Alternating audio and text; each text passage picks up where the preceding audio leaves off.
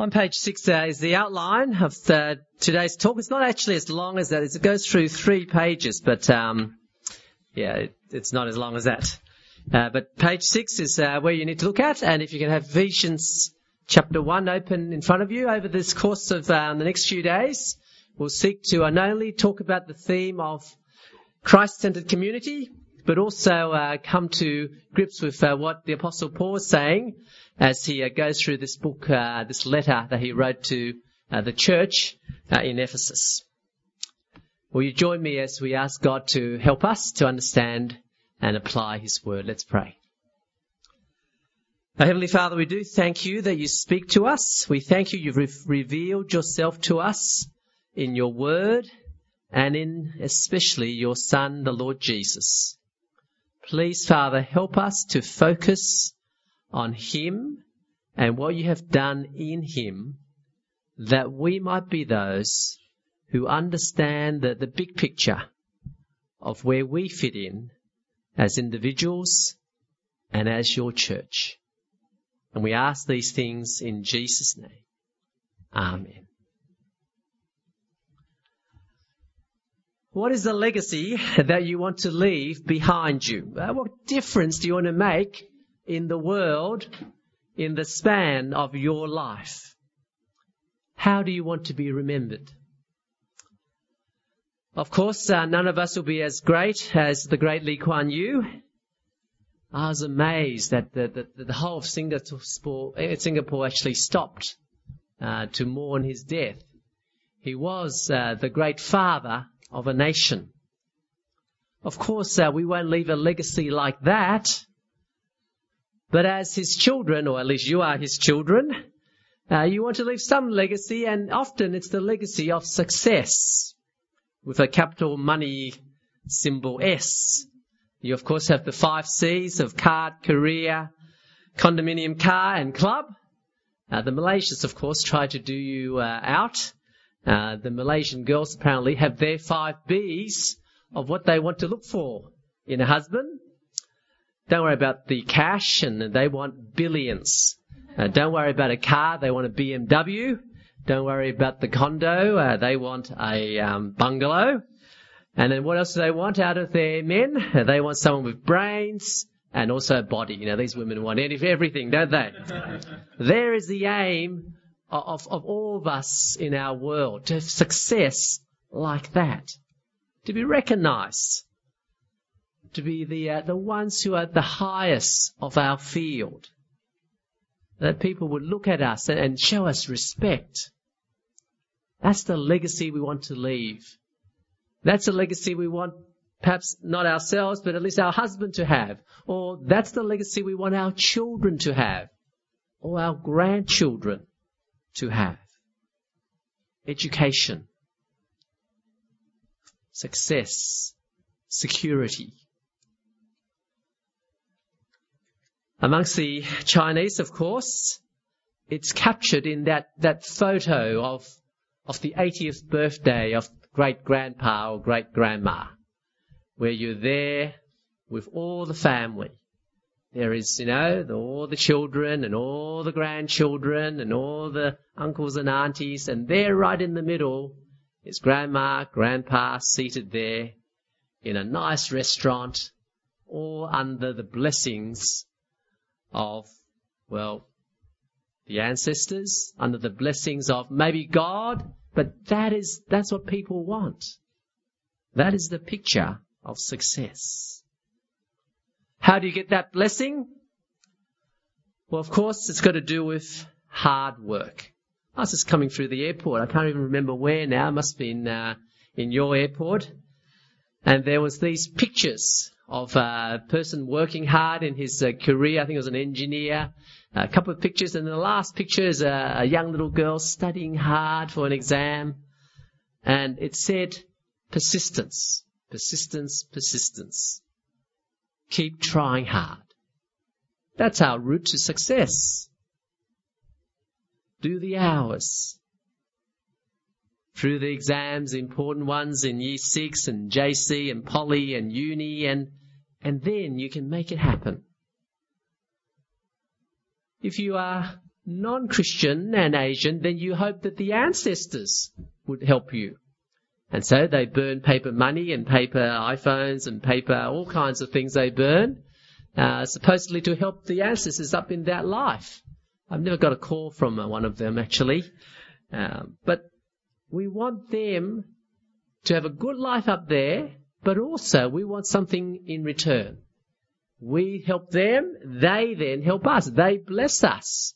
And so in many restaurants you see the Chinese blessing sign, right? But it's actually turned upside down. And I asked my friends, well, why is that? Well, it's in order that the ancestors may pour their blessings down on us as we burn joss sticks and food up to them. For Christians, of course, we don't believe in the ancestors. We believe in God. We believe in Jesus. And we are hoping that Jesus will in turn bless us.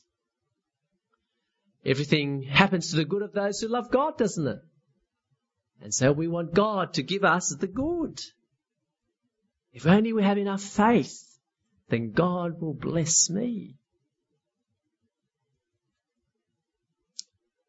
I want to suggest to you there's such a view of the legacy we want to leave, such a view of success, such a view of blessing, such a view of God giving us blessing even, is myopic, anthropocentric, and proud. Myopic because you know what myopia is? It's short-sightedness. I know every one of you out there who is wearing contact lenses. It's those who are not wearing glasses.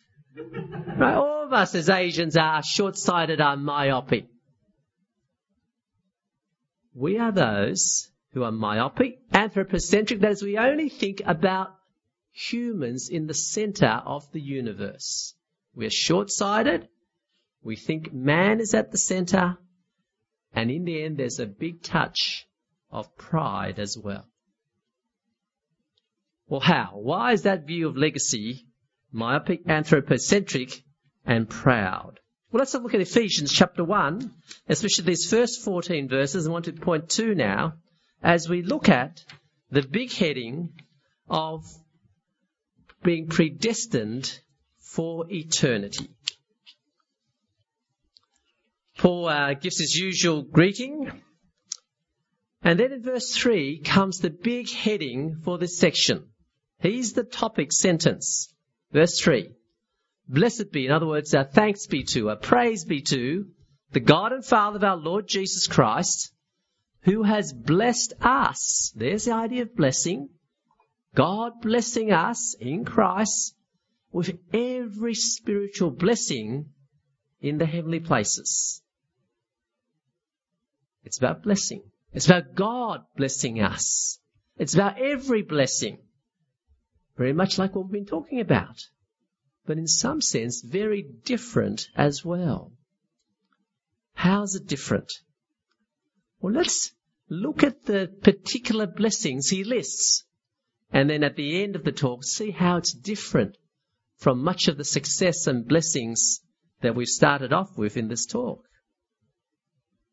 The first blessing he comes to is that of predestination. Whenever churches, roof groups think about this word predestination, you either get very excited or you get very dejected. Not this again. We've been through it. Last time we went for 2 hours and we didn't sort out anything. We've got more and more questions and more arguments, and let's not talk about it. I'm sure you can be Christian without knowing about predestination. Well, friends, it's here in the Bible, and so it's important. Not only is it here in the Bible, it's here as the first of the blessings that Paul lists. So verse 3, blessed be the God and Father of our Lord Jesus Christ, who blesses us with every spiritual blessing in the heavenly places, even as, verse 4, he chose us in him before the foundation of the world, that we should be holy and blameless before him. There it is, predestination. God choosing us to be in Christ. God choosing us to become Christians. You say, I thought I chose God. I thought I chose to become a Christian. I'll try a little experiment. Wei doesn't know this, but Wei, when did you become a Christian? 1994. July 12. Very specific. July 12, 1994. That's when Wei chose God. It's true. We do choose God. We do choose. We do make a choice, a decision. Look again at verse 4. When did God choose Wei? Before the creation, before the foundation of the world. Who chose whom first? God had in mind and decided that Wei, in July 12, 1994, would become a Christian. Can you imagine having Wei in your mind for so long? Maybe his wife can, but no one else can. See, God chose us first. And then that is why we are in Christ. That is why we choose Him. It is an eternal choice God made from before the world was created. And God chose us, as we'll see later, even while we were sinful, even while we're those who were His enemies. His choice of us was not based on us. He does choose us in order that we might be holy and blameless in verse 4, but not because we are holy and blameless. Even when we're not holy, even when we have much blame, yet He chose us to become Christians. Verse 5 underlines the point. He predestined, there is the word actually in black and white.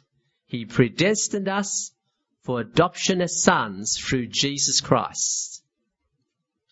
Adoption. Friends, when do you need to be adopted?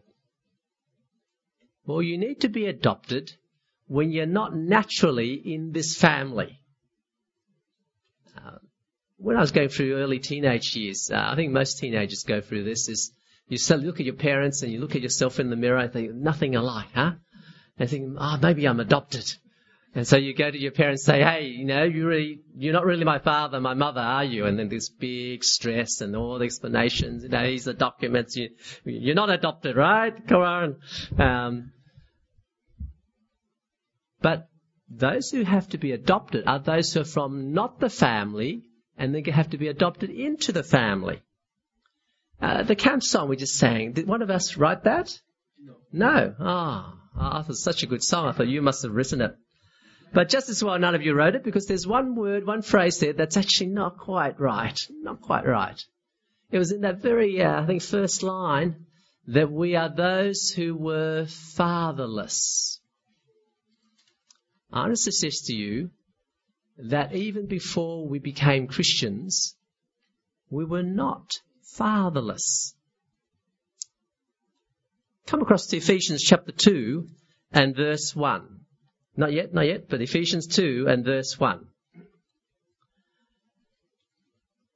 Before we became Christians, you were dead in your trespasses and sins, in which you once walked following the course of the world, following the prince of the power of the air, the spirit that is now at work in the sons of disobedience. That is beforehand, before we became Christians, not only were we sinful, but who were we following? Not only the course of this world where everybody else is going, but notice we were following the prince of the power of the air. It's a way of talking about Satan, about the devil. The spirit that is now at work in the sons of disobedience.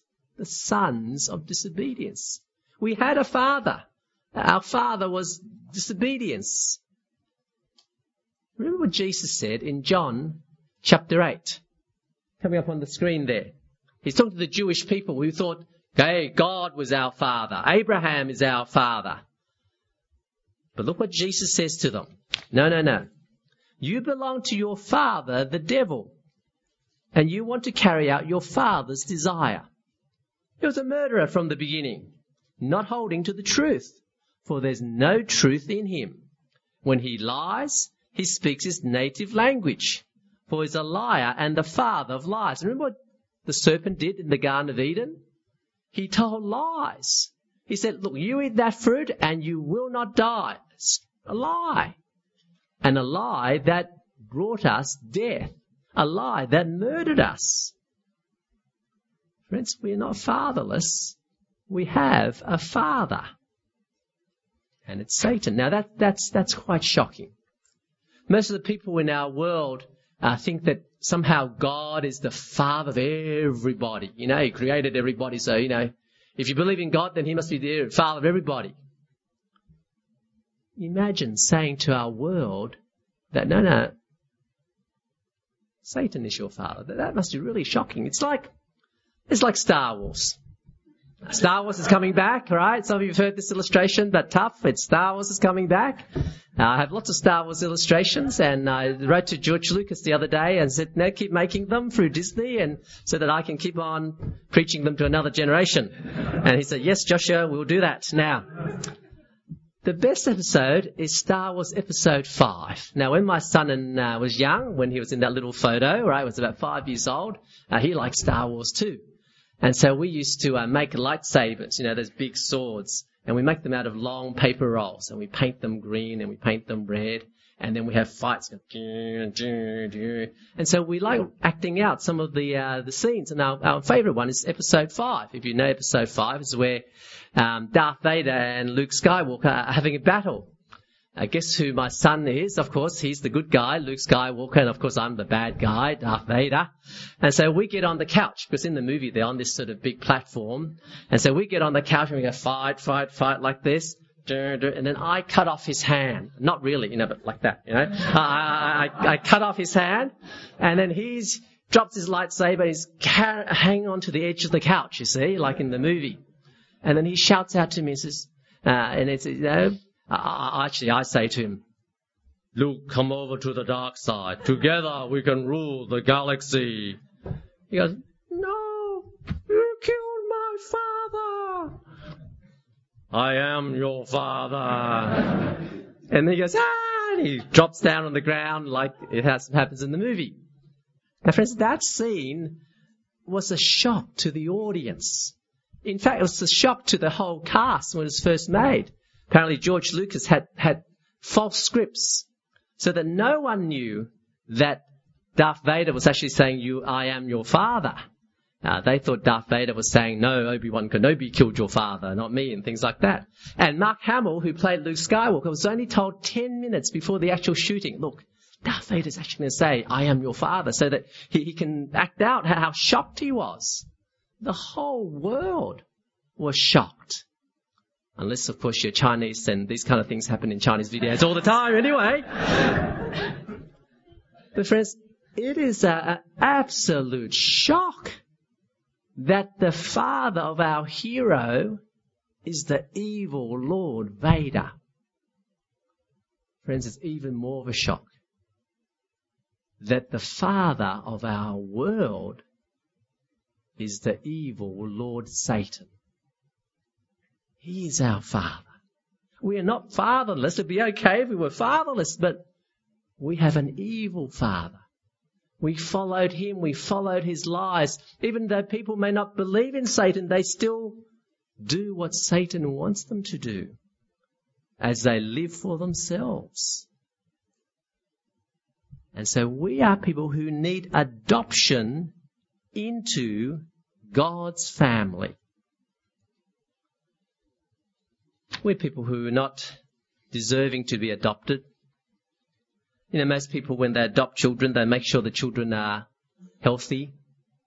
You know, genetic tests even. They make sure the children are cute. I had some friends, some theological college lecturers in America who adopted children, but they deliberately adopted children who had very bad backgrounds, who in some senses were emotionally scarred for life.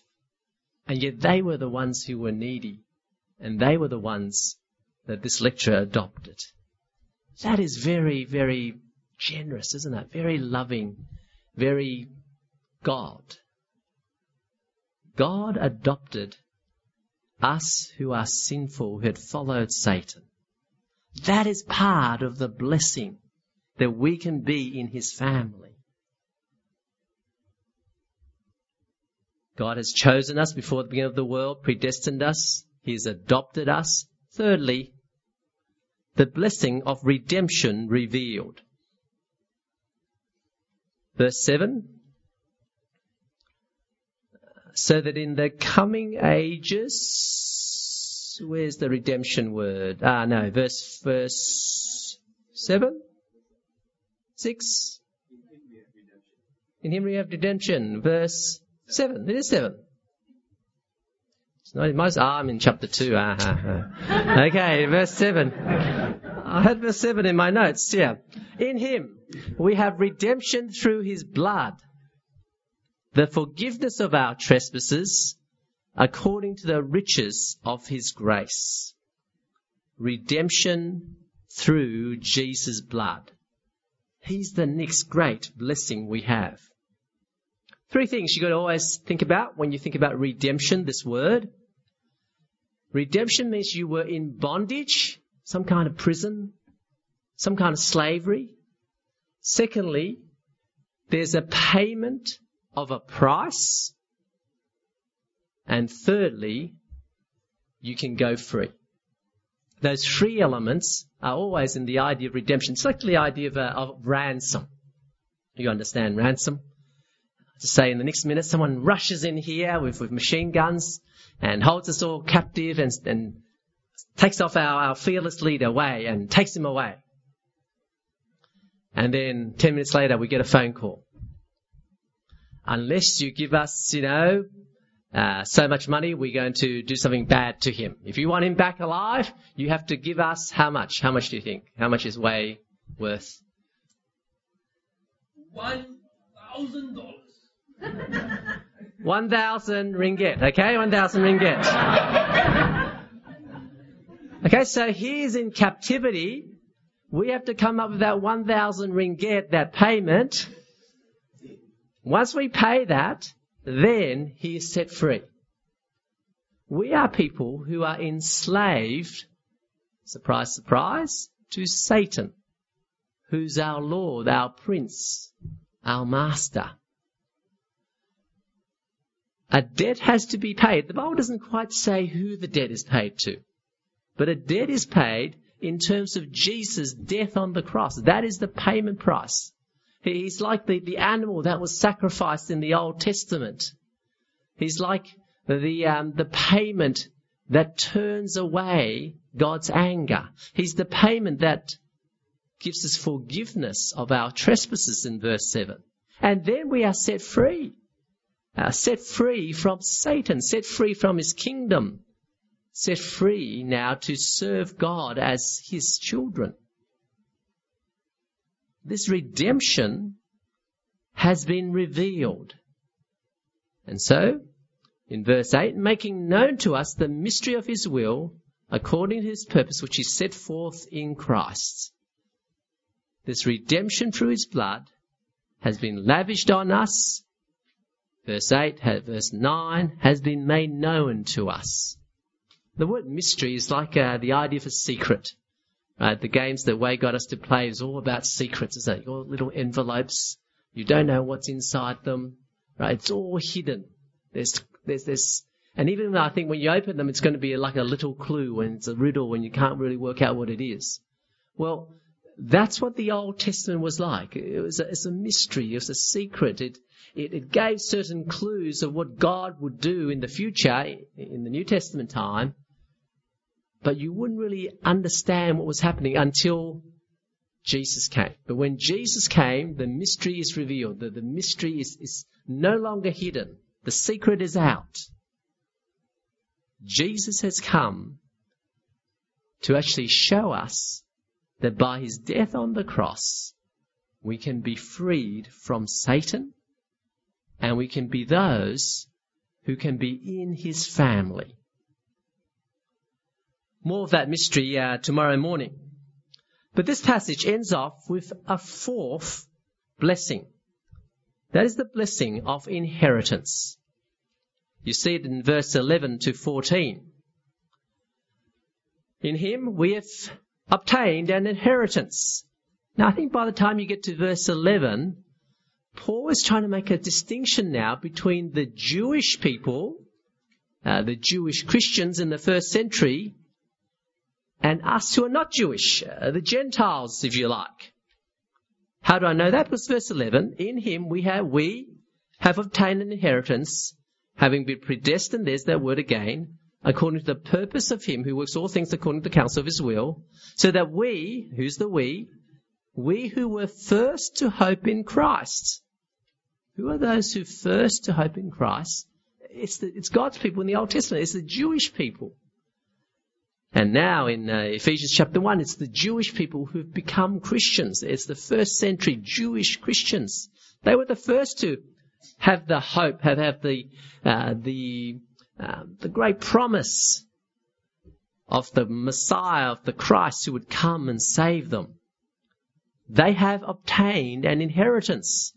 Look at verse 13. In him you also, that is you who are Chinese, you who are Australian, you who are from Scotland, you who are not Jewish, you also, when you heard the word of truth, the gospel of your salvation, and believed in him, you were sealed with the promised Holy Spirit, who is the guarantee of, and again, the second time, the word inheritance, the guarantee of our inheritance until we acquire possession of it.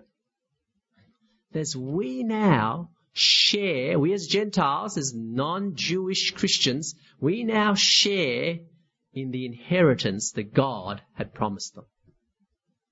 Remember the Old Testament? God promised the Jewish people the great promised land, where there's milk and honey, it's a great land and lots of produce, and that for them was heaven. For us, it's not that physical land, but rather real heaven, heaven itself. That inheritance. So you think of the end of Revelation, where in heaven there's no more crying, no more pain, no more tears. Where in heaven God will be there. Where in heaven we enjoy all the blessings with God. But the inheritance here is not so much what we will get, but rather what we are. Look at the footnote in verse 14. If you have the Bible with footnotes, it could also read, the Holy Spirit, who's the guarantee of our inheritance until God redeems his possession. That is, the inheritance is not so much all these riches that I will get, but rather I am the inheritance that God will get. I am the inheritance that belongs to God.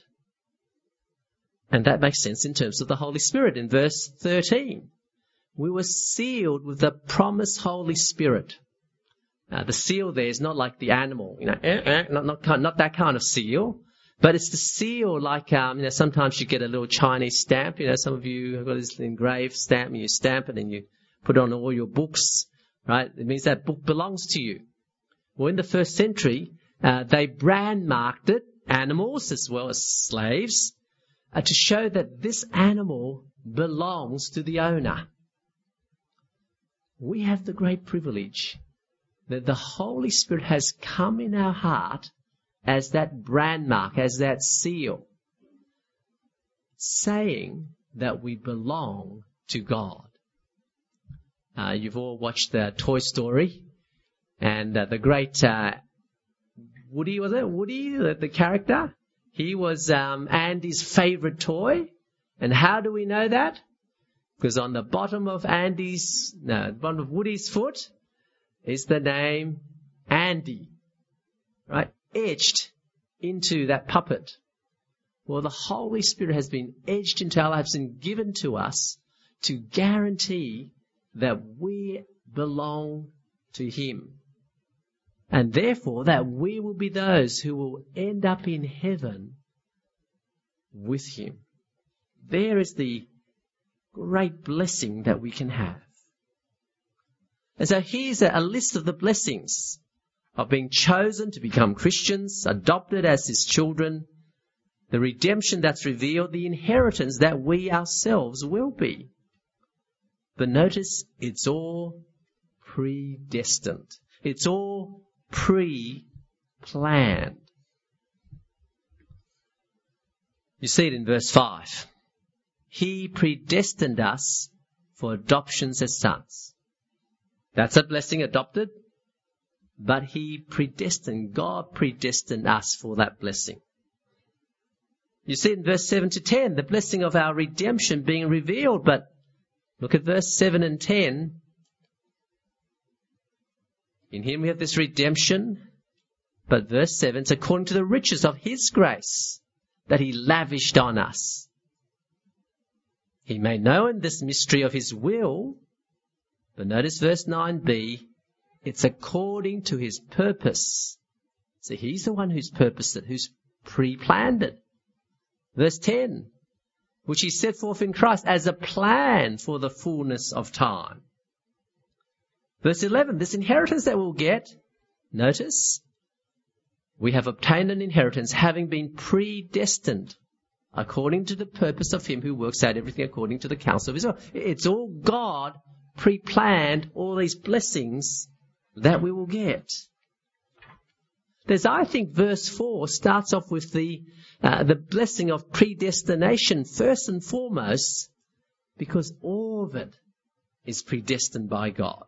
And that's why at the end of this passage, in the end of verse 14, it's all to the praise of God's glory. God is the one who is doing it, who had planned beforehand that He would do it. So let's think about this predestination and step back and think through it a bit. Point 3, predestination versus free will.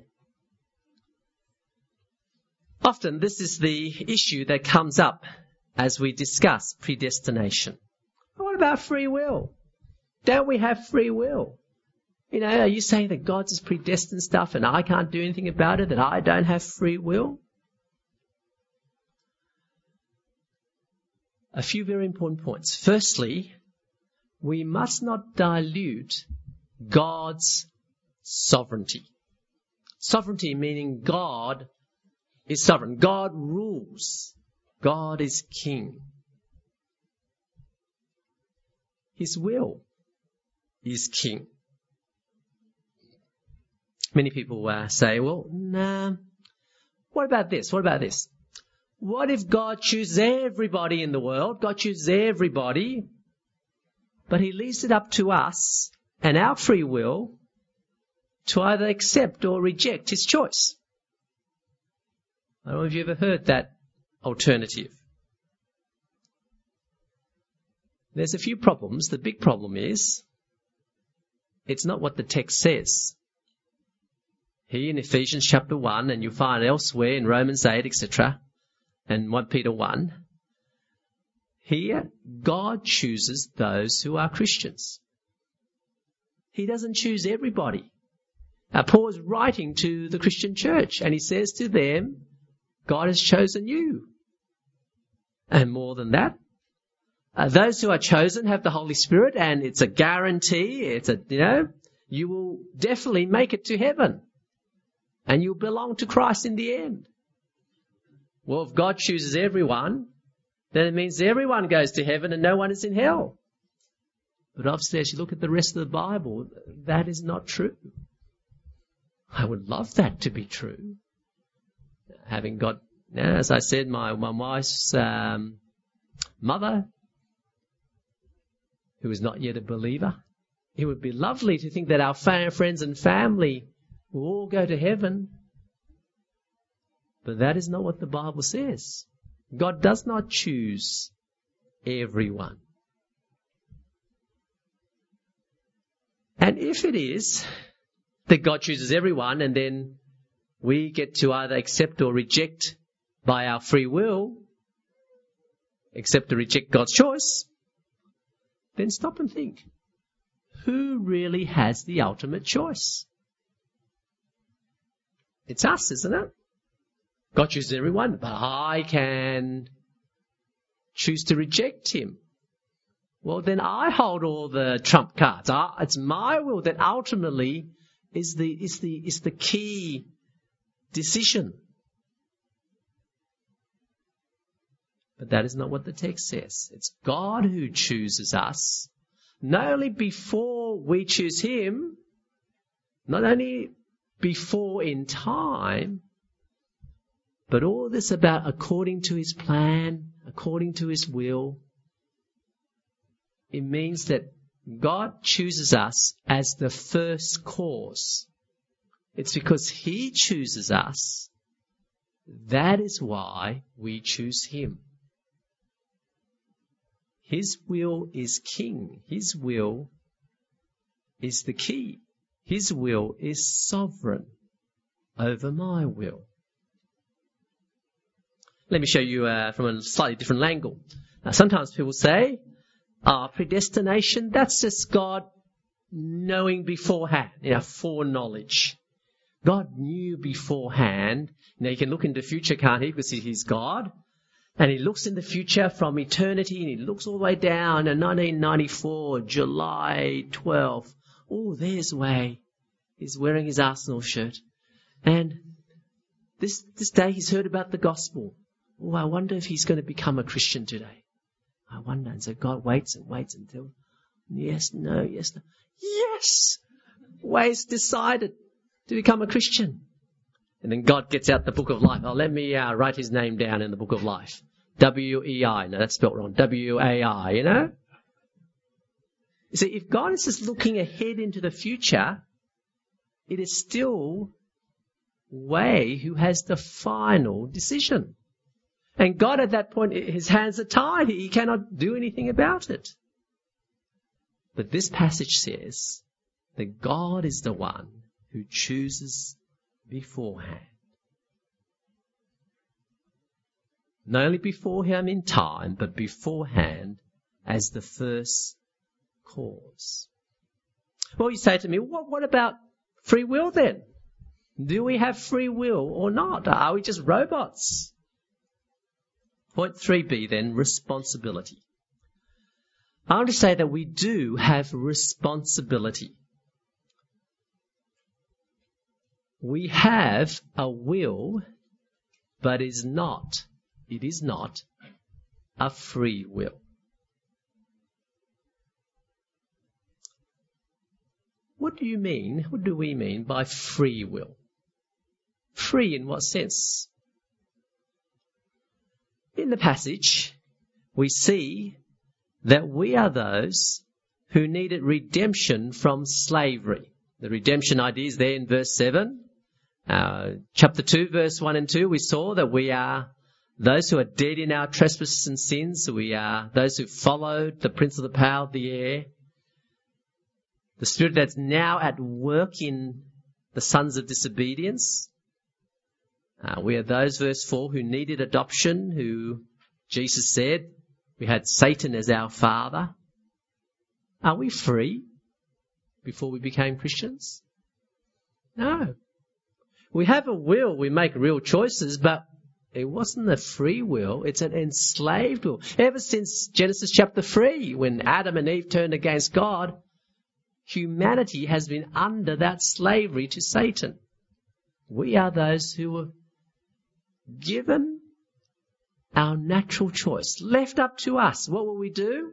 We'll always choose to go against God. We're like one of those bowling balls. No, not the tin pin bowling balls, but one of those lawn bowl balls. You don't play lawn bowls in Singapore. It's too hot, right? Don't want to be outside. But maybe you watched it in Australia or watched YouTube it. Right, lawn bowls. It's a funny game because old people play it. But it's a funny game because you bowl this ball and you're trying to hit a little white ball on very, very well-cut grass. Even better cut than bowling than golf greens, a very, very well-cut grass. But you bowl this ball, but you don't bowl it straight at the white ball. You bowl it out there. And as it goes curving all the way in. I always thought there was a weight in the ball, right, that makes it curl in. But I've since found out it's not the weight in the ball. It's actually how the ball is shaped. You hold it one way and always go this way. Well, our hearts are shaped such that as we grow up, we will naturally go against God. We are under the slavery to Satan and his lies. Whenever I tried to play lawn bowls, I always hold it the wrong way. I bowl it, and it goes out the other way. That's what our life is like. We always go away from God. We're enslaved to Satan. We do not have a free will. But we do have a will. How do I know we have a will? Because we are those who are responsible for our actions. If I came up to Wayne now and I punched him in the nose and broke his glasses. Well, Wayne, sorry, but I was predestined to do that. Not my fault, really. You can't say that. We are people who are responsible for our actions. We make real choices and we are to take account, to stand as accountable for them. Have a look at verse 13. When we became Christians, we believed in him. It's our belief. We actually decide to trust in Jesus. In chapter 2, verse 1 to 3, remember, chapter 2, verse 1 to 3, we are those who followed the course of this world, followed the prince of the power of the air. We walked that way. We are culpable. We are responsible.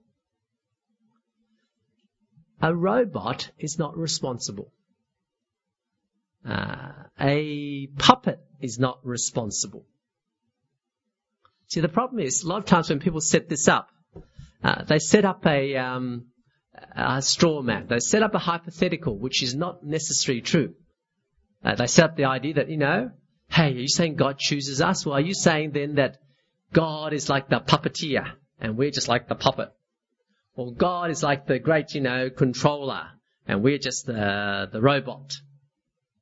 See, those illustrations, those models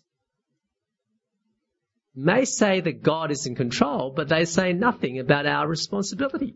Because a puppet is not responsible. A computer is not responsible. You can't blame your computer. I know sometimes you want to kick your computer and things like that, but it's not a person. But we are people who are responsible.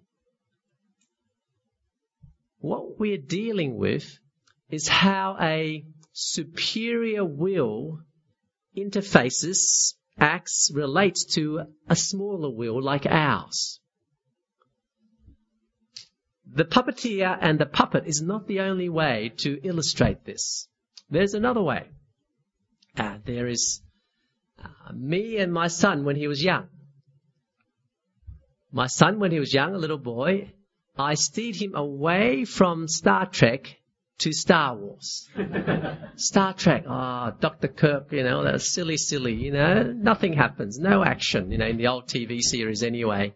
And Star Wars, much better, much better. Lightsabers, fancy planes you can buy Lego off. You get no Legos Star Trek, do you? Now, so I could steer him to Star Wars. In Australia, people play cricket. Have you ever seen cricket? They stand in the hot sun in long white gear for half a day. I did not want to spend all my Saturdays watching my son play cricket and watching the grass grow very slowly, right? And so I steered him away to play soccer, right? Now, I said, cricket's silly, right? They get sunstroke and, the ball's too hard, you hurt your fingers. Play soccer, much better. See, I can manipulate, I can influence a young mind to like what I like.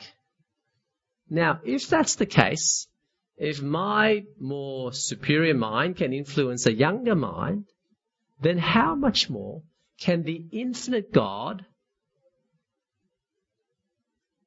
influence, change, effect our mind, our will, and yet in such a way that we still have a will.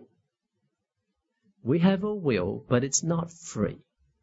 And God is the one who frees us from the dominion and the power of Satan, softens our hearts, changes our hearts, so that we will accept him.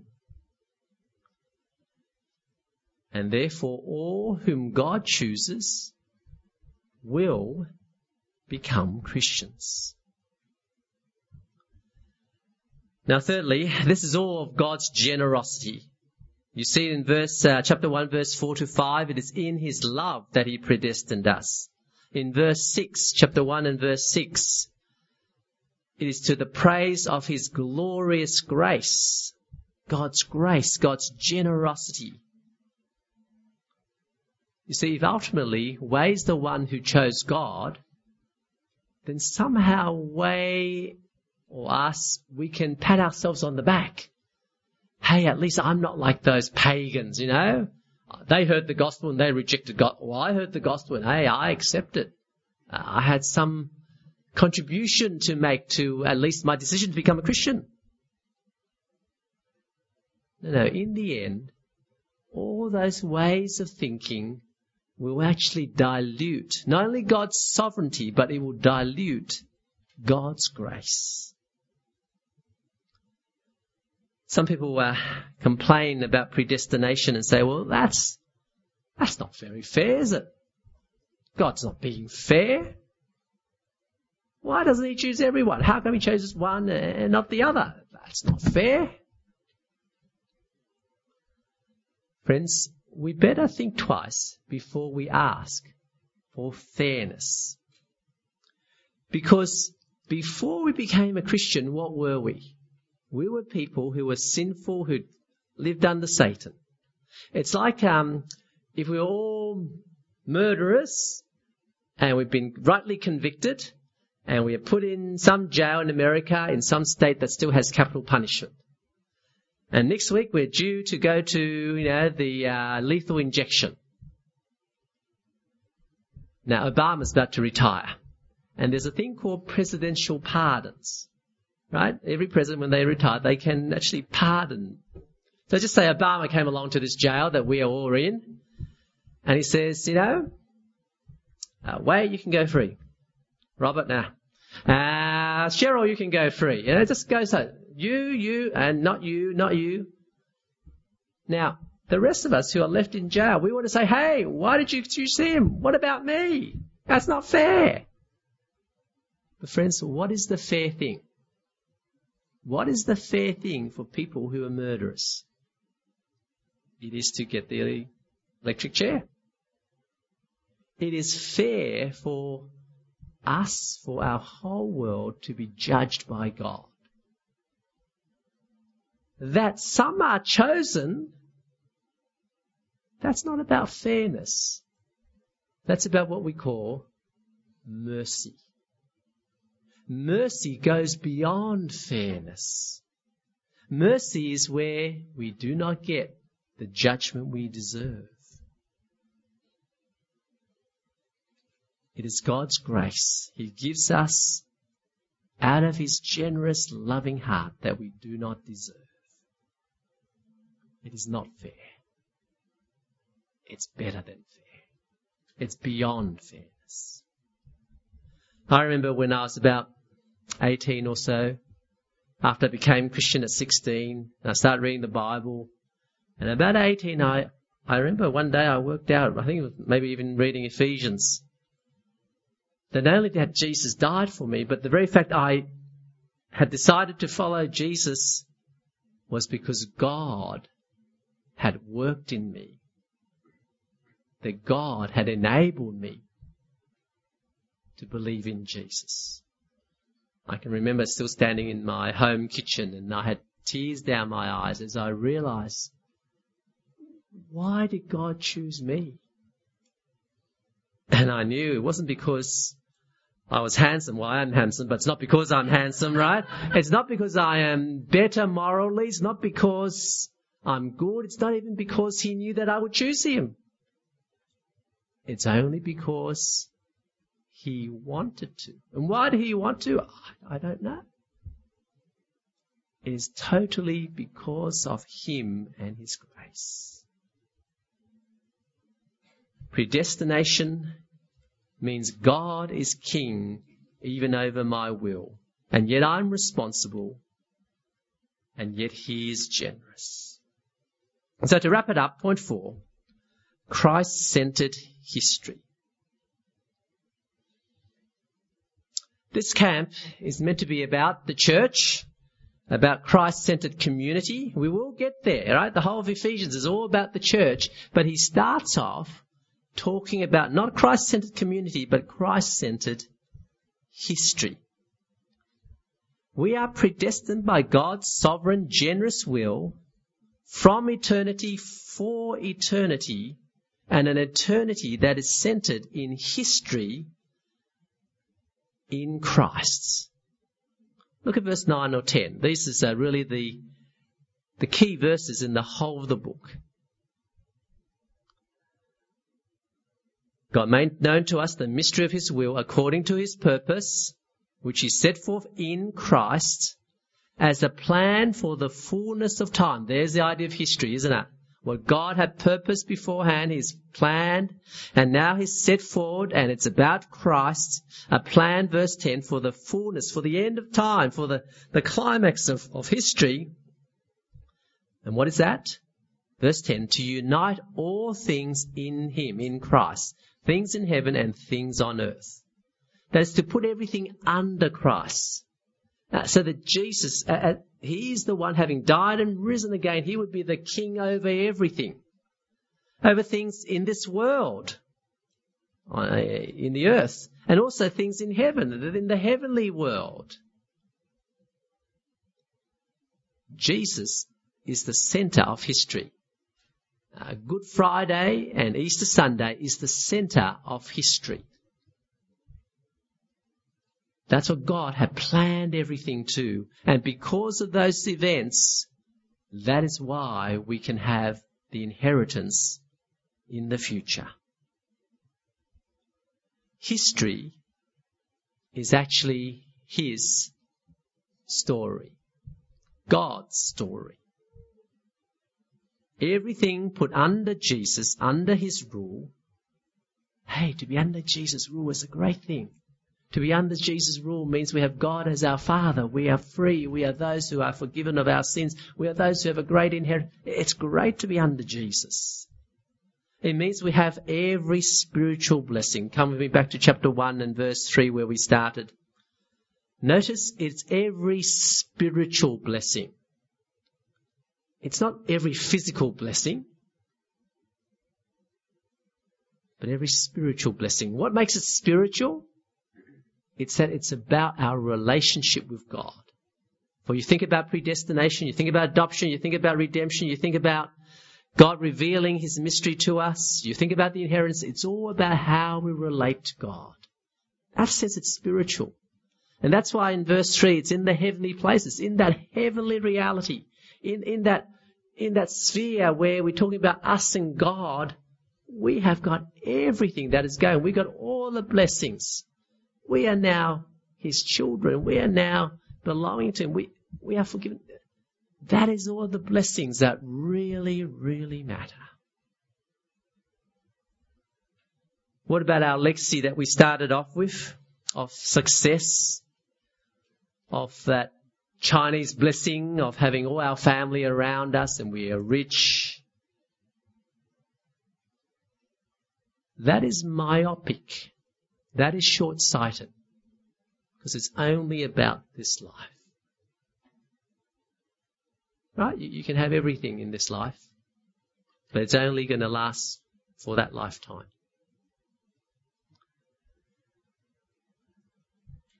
It doesn't last into eternity. But more than that, that view of everything is about me is anthropocentric. It means that I am at the center of everything. That God really is there to bless me. God really is the one who just enables me to get my agenda done. Right? God, I want to get good marks in the exam. I want to get that good job. I want to get that good husband or wife. I want to get God, I prayed to you, I did my quiet time, so give it to me. Right? It's just like burning joss sticks and the ancestors giving us blessings, isn't it? Only we changed the label. It's now called Jesus. But when you look at Ephesians, it's about eternity. It's also about Jesus. It's not us at the center of history, but verse 9 and 10 of chapter 1, Jesus is at the center of history. It's Christocentric. It's all about Him. Now, it's great that we get caught up, as we'll see in the rest of Ephesians. We get caught up with Him. We get the blessings in Him. Throughout this chapter, again and again, it's almost once or twice in every verse. In Him, to Him, for Him, in Christ. It all happens in Jesus. That is, if you have Jesus, you have all these blessings. If you don't have Jesus, you have none of these blessings. And lastly, it's God who does it. That's why, verse 3, we praise God, we bless God. That's why, at the end of verse 6 and of verse 14, it's to the praise of His glory. In fact, it's to the praise, verse 6, to His glorious grace. It's not pride. It's not what I have done. I've done nothing. It's all what He has done. You know, the trouble with legacies is that it ends ultimately in our death. You know, if we're as good as Lee Kuan Yew, then maybe people remember us for a generation or two. But most of us, nobody remembers. In Sydney, near Bondi Beach, if you ever come to Sydney, walk along from Bondi Beach to Coogee Beach, and along there, that coastal walk, great romantic walk, there is a cemetery. And I took my wife for that walk, a nice romantic walk, and we walked through the cemetery. And you look at all the gravestones, and, you know, most of them say, you know, so-and-so, loving husband, you know, devoted father, etc. But there was one gravestone that said, you know, name and then one word, accountant. Accountant. You can know what his family thinks of him, right? That sums up his whole life. Friends, whatever we have that will sum up our life, well, we're still going to just have it as a gravestone above us. It does not last. But in Jesus, we have an inheritance into the future. We all like taking selfies. We are that generation, or you are that generation that like selfies, isn't it? Because everything sort of revolves around me. Next year at our Focus, our church camp, we're going to talk about the theme of selfless. And one of my church friends came up with this slide to advertise the camp. It's very clever, really, isn't it? It's someone taking a selfie, but it's really about being selfless. The subtext is living for Jesus in a self-obsessed world. But notice, in the selfie, what should be in the middle is not us, but it's Jesus. Friends, if we're going to get our church life right, if we're going to think about how we as BTPC can be a Christ-centered community, we've got to first of all understand Christ-centered history. That it's Jesus who's at the center. And it's only as we relate with Him in our whole life, and we see our whole life in the bigger framework, the bigger picture of what Jesus has come to do. Only then we'll have any chance of getting our church life right. You've got to understand what God has done in Jesus. His predestination of us. Let's pray. Our Heavenly Father, we do thank you for what you have done in Jesus. Thank you for predestining us in him, choosing us so that we can be your children, that we can be ransomed and free, that we can know of this great plan that was hidden, that we can belong to you as your inheritance, that we have the guarantee of the Spirit, that we are those who are sure of heaven. Thank you for all these great spiritual blessings. Please, Father, help us to see life not from the world's way, not from thinking about what we can gain, our success, or what we can even hope you to give us, but rather help us to think about what you are doing in our world, in your world. Help us to be those who understand that Jesus is the center.